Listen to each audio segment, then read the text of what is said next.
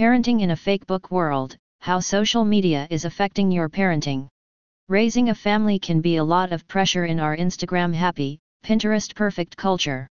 With so many friends and followers posting and, yes, bragging about their kids and lives, how does oversharing affect us as parents? And more important, what is it doing to our kids? Families used to be like Las Vegas. What happened at home, stayed at home. For better or worse, previous generations of parents, and especially mothers, were expected to stay mum about their lives and sum up their daily frustrations with a smile and an everything is fine. The modern-day parents, however, live in a world of updates and uploads on the minutiae of child rearing for a cast of hundreds, sometimes thousands, which includes everyone from close friends to co-workers to people we've met just once or twice, or not at all. Of course, what's TMI in one parent's eyes may not be to another's. What's more, we're only beginning to learn how this oversharing might be affecting kids. This is the first generation to be born into the happy world of Facebook, Twitter, and Instagram. And it's hard not to notice that children as young as 3 or 4 have become strangely adept at posing. There are those who have mastered a mini version of the so-called sorority squat, knees slightly bent, hands on top, smile perfectly frozen. And plenty more have perfected the sassy arm triangle, hand on hip, elbow jutted out. It's little wonder, kids pick up on what their parents like, from a tender age. Kids know, when I do something my mom likes or finds funny, she puts it on Instagram, says Judith Donath, author of the book The Social Machine, Designs for Living Online. Is there a craving for fame? Although most parents came of age at a time when computer use was limited to fighting for a seat to play a few games at the family desktop, kids now are learning the power and reach of social media, where everyone can be her own star. The emphasis on taking and uploading pictures, selfies, and in general the democratizing nature of YouTube make children aspire for fame much more than in prior years, says developmental psychologist Kaveri Subrahmanyam, Ph.D., Director of the Media and Language Lab at California State University, Los Angeles. In one survey of kids ages 9 to 13 at UCLA Digital Media Center, kids who already had their own social media accounts and 26% under 13 had a YouTube account craved fame more than those who didn't. Incredibly, some children who aren't old enough to be out of booster seats yet are already asking how many likes a post about them got. Yet other kids may be mortified by their parents' sharing habits. Our children have very different ideas of privacy, says Patrick Rickards, a father of 2 in Princeton, New Jersey. Our son who's 9 cringes when he learns that we've put a picture of him on Facebook or that his aunt posted a baby picture of him on his birthday. He wants a life off the grid other than the life he's building for himself on Minecraft. Rickards says his daughter, 7, is completely different. She is aching to get on social media. I'll take a picture or I'll laugh at something she says, and she immediately asks, "Are you going to put that on Facebook?"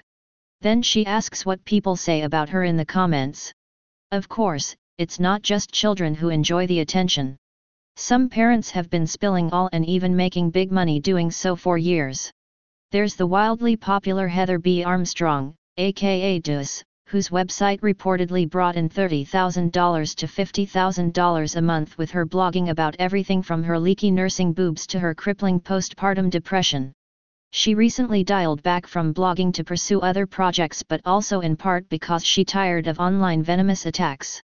In the past couple of years, we've seen the meteoric trending of the Holdernesses, their 2013 video Christmas jammies, featuring the photogenic family of 4 cavorting in their holiday-themed pajamas, went viral, racked up YouTube ad dollars, and was followed by more videos and a reality show. For their part, parents Penn and Kim seem unfettered by their critics. Their tongue-in-cheek blog tagline, "We take ourselves very seriously." Still, all these seemingly innocent posts make me wonder, what are the kids going to think about them when they're older?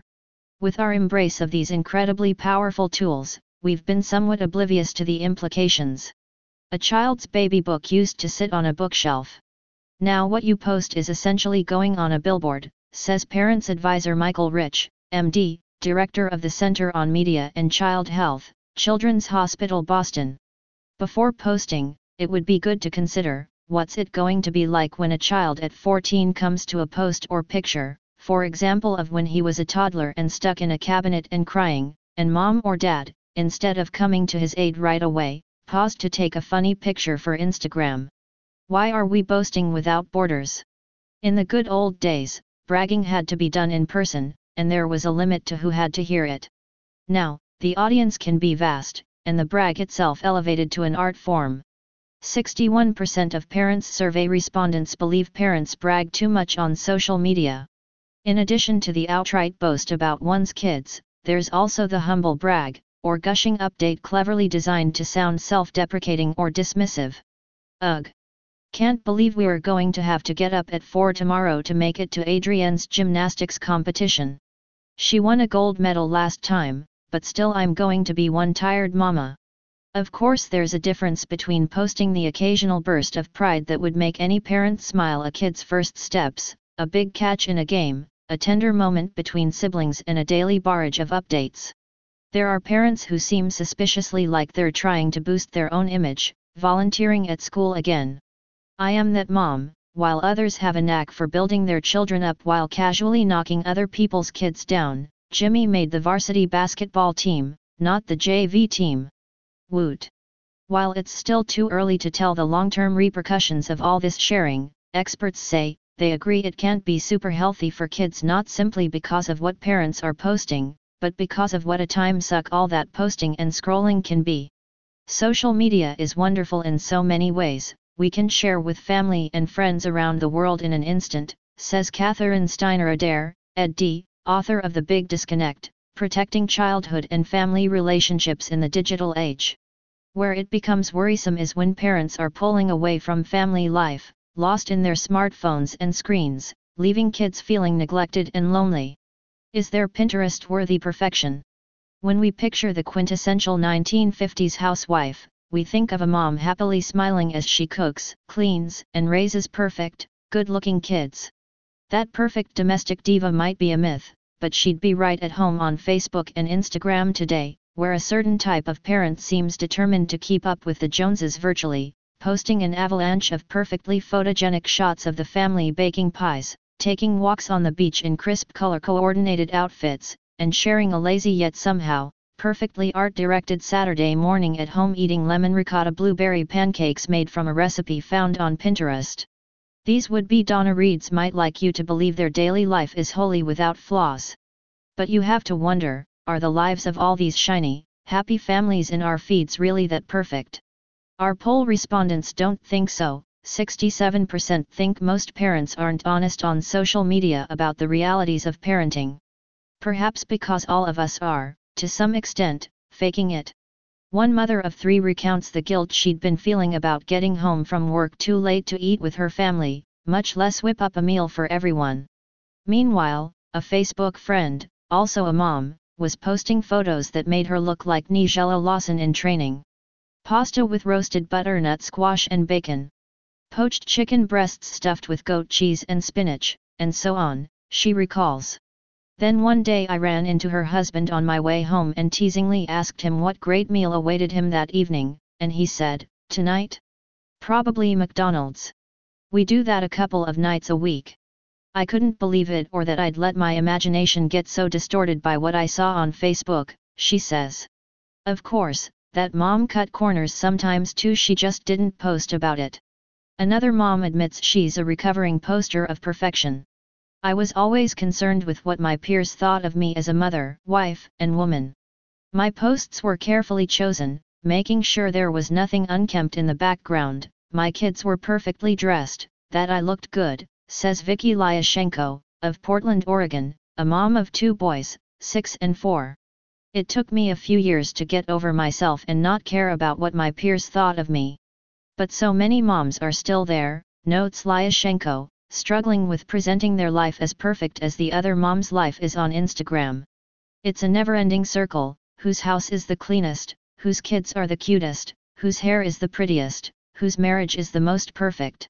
But you never know what's behind the photo, and no mom has a perfect life, she says. Some are just really good at telling their story in a flattering light, and it's very easy to do on social media. We should be asking before sharing. Even though no parent's unaware that her posts are creating a digital footprint for her kids, it's still hard to resist sharing. 24% of our survey respondents say they worry what they post will come back to haunt their child as a teen or an adult, while 32% have deleted a post about their child that they feared was oversharing. One mom explains she had to rein herself in on social media when her kids, at 7 and 5, asked her to. I'd show them something I shared and say, "Look what mommy posted about you. You're so cute in this picture," says Ashley McGuire, an education specialist in San Diego. "My kids asked me who was seeing the things I posted, so I showed them the grandparents, friends' parents, and others I had in my social media sphere. But they were never happy about having their personal stories and photos posted, and they asked me to stop. It occurred to me that even though my kids are an incredibly important part of my story, all of their stories aren't mine to tell. Now if there's something deliciously adorable I want to post and share with friends, I ask my kids permission first. If they say no, I just don't share it." Remember, just because there is no camera, there are moments which, like so many in child raising, will be silly and sweet, crazy and nonsensical. There is a simple beauty to these everyday moments, unseen by an audience. They generate no likes and are shared by the two people who matter most, parent and child.